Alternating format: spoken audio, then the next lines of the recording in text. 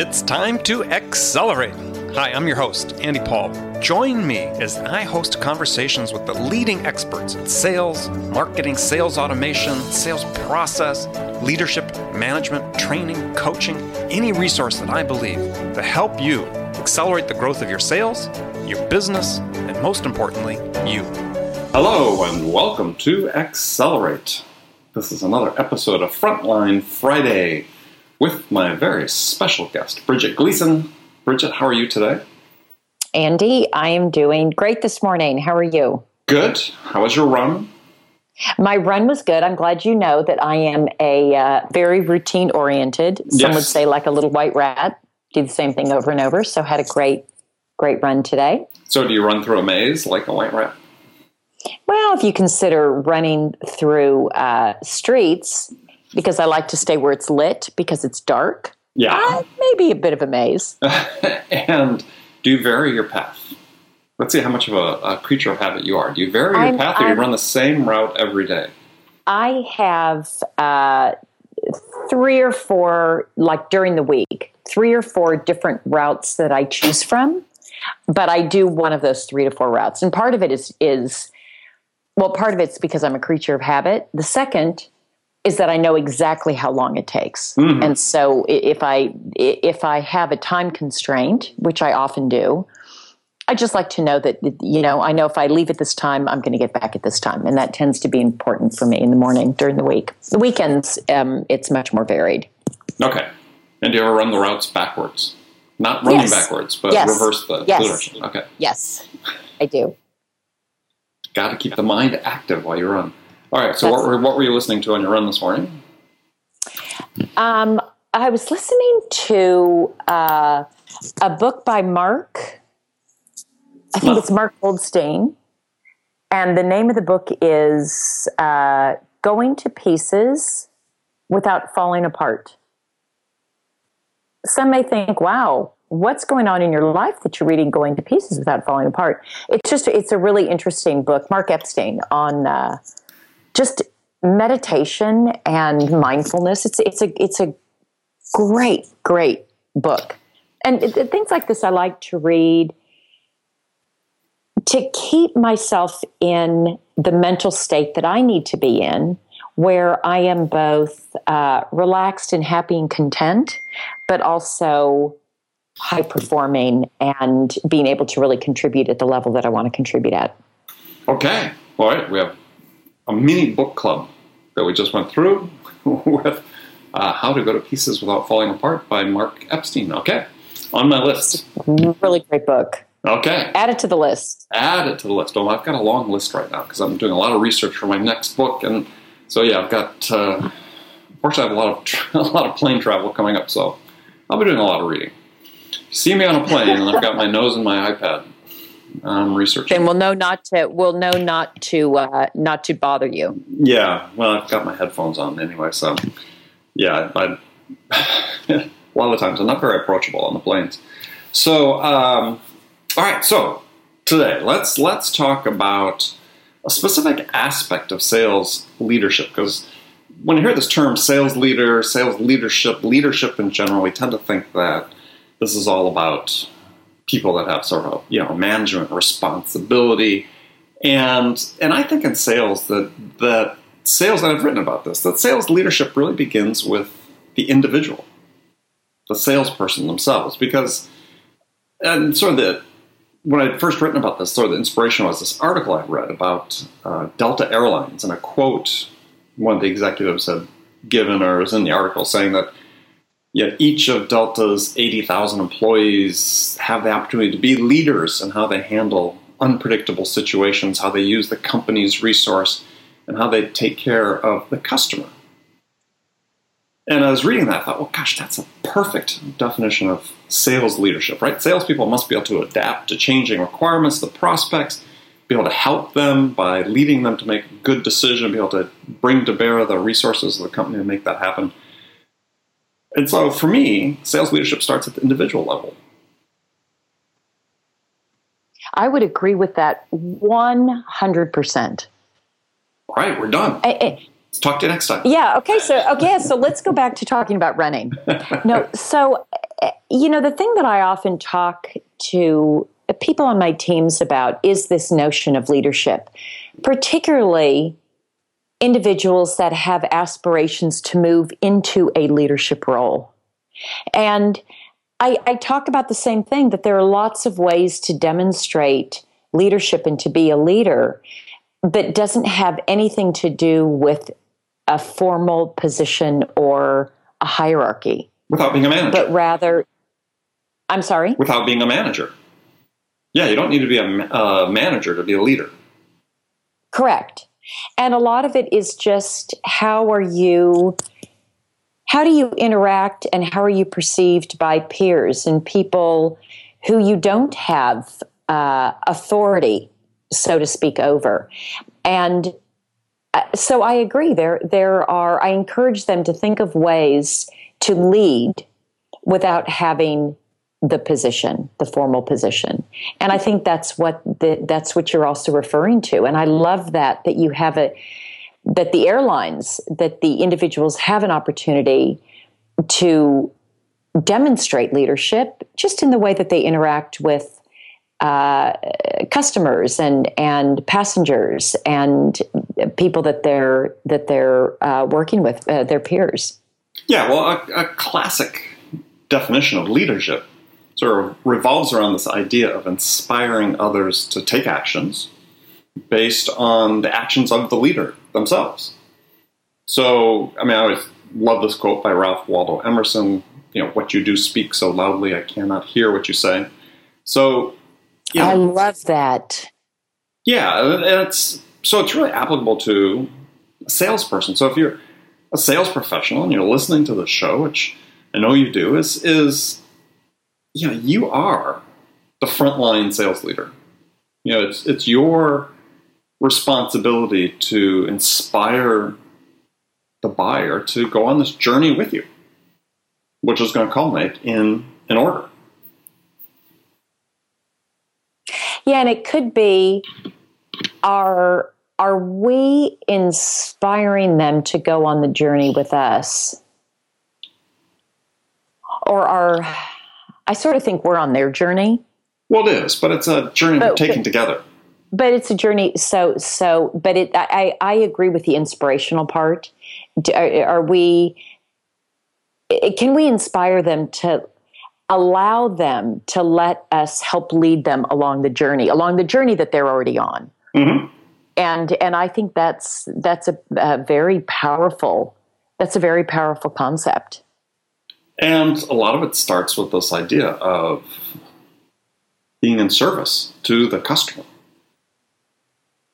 It's not, a lot of times people think, well, gosh, if I'm serving somebody, I'm not really leading them, right? But actually you do. Doesn't it gets back to that, Andy, this term, servant leadership or mm-hmm. servant style leadership. And it does get back to that, but there's also a lot about leadership that is really about serving.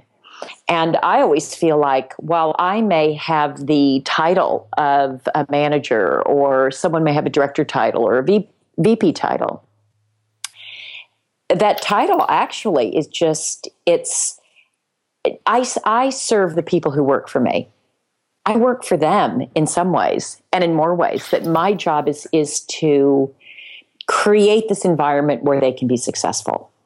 And I've often said and told my teams that my job is not to motivate, but my job is to create an environment where motivated people can be successful. And so in that way, I see myself very much as a servant leader, mm-hmm. that I've got to lay the groundwork so that they can be successful. And in the same way, individuals on sales teams can also demonstrate leadership sort of in that same way, in the way that they extend help to colleagues and are share best practices. There's a lot they can do around that, the servant concept of leadership, that I think goes a long way. And it also goes back to what you talked about, is creating this environment where motivated individuals can succeed, is that you're creating an environment where people can feel empowered to take initiative, demonstrate leadership, to make things happen. I'm always struck by reading a book like Band of Brothers or any of the other Ambrose books that were those oral histories of what happened on D-Day, and Stephen Ambrose's books about D-Day and World War II and the invasion of Normandy. And there's one part that really stood out for me, that somebody was sort of comparing and contrasting what made the American soldier so effective, the common soldier. And it was this feeling of being empowered, if not also trained, to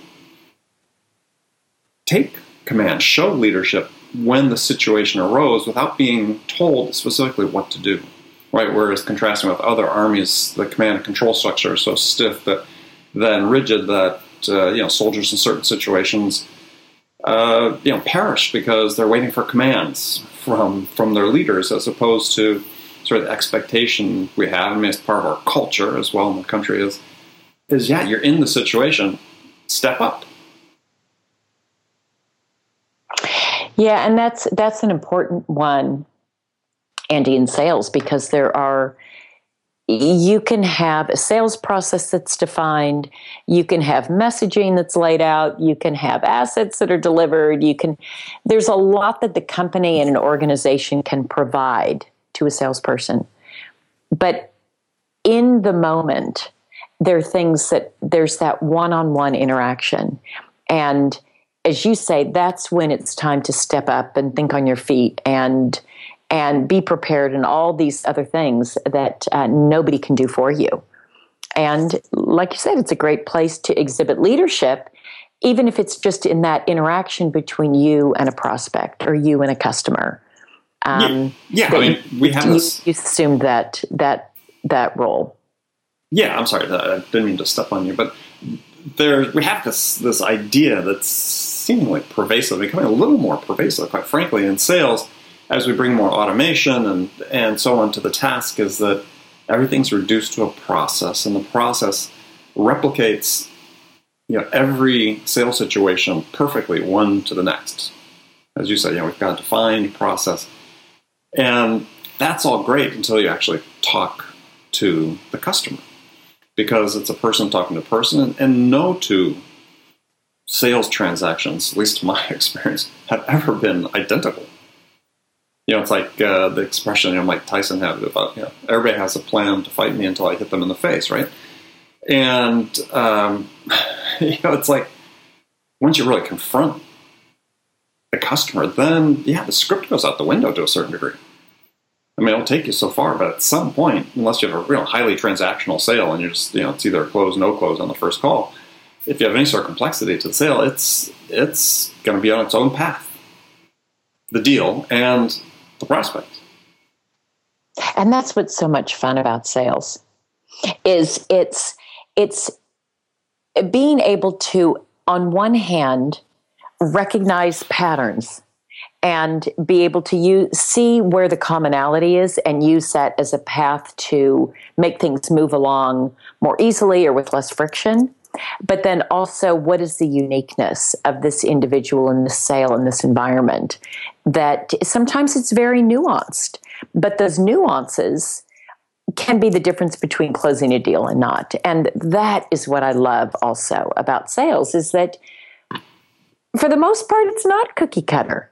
There's a lot of similarities, but you and I've talked on more than one occasion about people who say the salesperson is going away, that they're going to be obsolete, we're not going to need them. But as long as people are involved, humans are involved on the buy side, I believe that humans will be involved also on the sell side. And that's what makes it so interesting. Well, arguably, you can make the case. And I just spoke this week with, interviewed Brent Adamson, who co-author of The Challenger Sale and The Challenger Customer. And if you haven't read The Challenger Customer, not just you, Bridget, you may have, but anybody listening, I really urge them to read that book. I like the Challenger sale, but I'm a big fan of the Challenger customer. To me, a much better book. But the message is that, we've talked about this idea, or it's, sort of become common in just the last year or so since I published the book, that, 5.4 stakeholders in every decision. And based on our latest research, actually, Brent told me this week that number is now 6.8, based on their research with, large B2B complex sales environments, buying environments. So you think about the point that they make in the book, that's not that there are that number of people, but it's how diverse those people are in their roles and responsibilities and the perspectives they bring to this task of buying something. And yeah, it's really hard to say, okay, we've got a process that we can map out well in advance that is going to be adhered to by this organization that's buying this product or service from us. It's impossible. Because you're dealing with humans, and these humans are not all from the same department, they don't all have the same background, same agendas, same perspectives. So, this idea of the sales professional as the leader really becomes even more important when you start looking at these environments where you have this large, expanding number, not just a large number, but an expanding number of stakeholders that you have to bring together and get a consensus from in order to move forward to an order. Andy, I haven't read The Challenger Customer. And now I'm intrigued by it. What is you've talked a little bit about it just right now, but basic premise, net, what is it? What is that book? Well, probably net is that they sort of turn the table, and they're saying that what's really happening in larger organizations, enterprise that are going through these purchases is that that they don't really have a process, right? The problem is oftentimes when they go and start a program, to buy a product or service, is they don't really necessarily know at the beginning who these stakeholders are that are going to be involved. Mm. So it's right. So they do a great job laying out they sort of categorize different types of stakeholders, and it's mapped back eventually to sort of the Challenger sale in terms of how you identify the right ones to lead, basically, right? To work with. And it's almost more of a problem. They almost position it more of a problem from the customer's perspective. They have a challenge buying. And so how do we map what we do from a selling standpoint onto their challenges? How do we help them get to the point, as a statistic that I talk about in the book, that, for CEOs who, based on the research they talk about, oftentimes sort of say, we don't, we know what's going on, but we don't make that sort of that decision, right? Or is that the decision is not most important about, is it the optimum technical solution, the optimum business solution for us? Is it a solution that I can get buy-in from my organization? That's a more important criteria to them. So that buy-in really relates to this whole idea of all these stakeholders that are involved in the decision making. Fascinating. I'm getting that. You've sold me. You've sold one more copy. I hope you get something for that. Well, I hope there's some sort of royalty and kickback going back to you. Yeah, that's okay. Yeah, that's right. Every author that comes on this show, I get a kickback if the book's sold. Nope. They did a great job writing it. It sells itself, I think. It's a lot of very research based, and that's I think what sort of separates some of what they write versus a lot of sales books, even some of my own. Is it's just surveying, understand their large enterprise customers that they serve, and digging really deep into what's happening in their process. And then they do a great job laying it out very clearly, and they're good writers, entertaining style, what the challenge is for salespeople in an organization. So it's well worth reading. So we've had too many book clubs. Not too, I didn't mean too many, but we had 2 small book clubs today. So, bonus for people listening. So, getting back briefly to sales leadership. So, last point on this to talk about today is it's a trait that you and I both agree is really important and valuable for someone who wants to succeed in sales as an individual contributor. But I have never seen leadership put into a job description for a sales rep position or an account exec position. We always get the heroic terms, hunter, closer, or extrovert, aggressive, blah, blah, blah, blah, blah. But we never see leadership. How would you anticipate that would show up in a job description for an individual contributor, other than without the words leadership in it? Well, what are some of the traits? And I'm asking because I think it's a great observation. Well, what if you put in the job description, demonstrated leadership skills? Let's just say, right? Not that that's an optimal term. I think the bigger question is, how do you screen for it? If you have that in the job description, then you get all these resumes and you start talking to candidates, you narrow some down. Yeah, how do you, and I'm not sort of saying I necessarily have the answer, but what are the questions we ask to start drawing that out? When I screen for anything, Andy, I see that success leaves tracks. Leadership leaves tracks. I mean, even somebody right out of school, if you look back at their background, you can often see evidence of leadership based on the extracurricular activities maybe that they were involved in and what their roles were. So I typically dig in a little bit to some of the roles and I look for it. So let's say it's not, I hadn't thought about leadership in the way that you're describing it, although the reason that I probe around leadership is because that often is, if someone's demonstrated leadership, it's often a good indicator of future success that I've seen in sales. Somebody that naturally is going to be a bit more proactive, they like that role, they're often a bit more confident. It just translates well to sales. But I haven't thought about it so much in the way that you have been describing today. And it sort of made me rethink how I want to screen and look for it and also nurture it in the people who work for me and who I work for. Yeah, and as always, we'd be interested in feedback from the listeners of the show. If you, as a sales manager, you've been screening for, you've been looking for very consciously leadership capabilities and so on, and when you're hiring sales candidates, send us an email. Tell us what you do that works for you, and you can send that to Andy@zerotimeselling.com, and we'll talk about it on the air in a future episode. But it is you're absolutely right. Success leaves tracks, footprints, whatever you want to say, and oftentimes you're hiring people that are a little bit new, maybe straight out of school or just limited experience.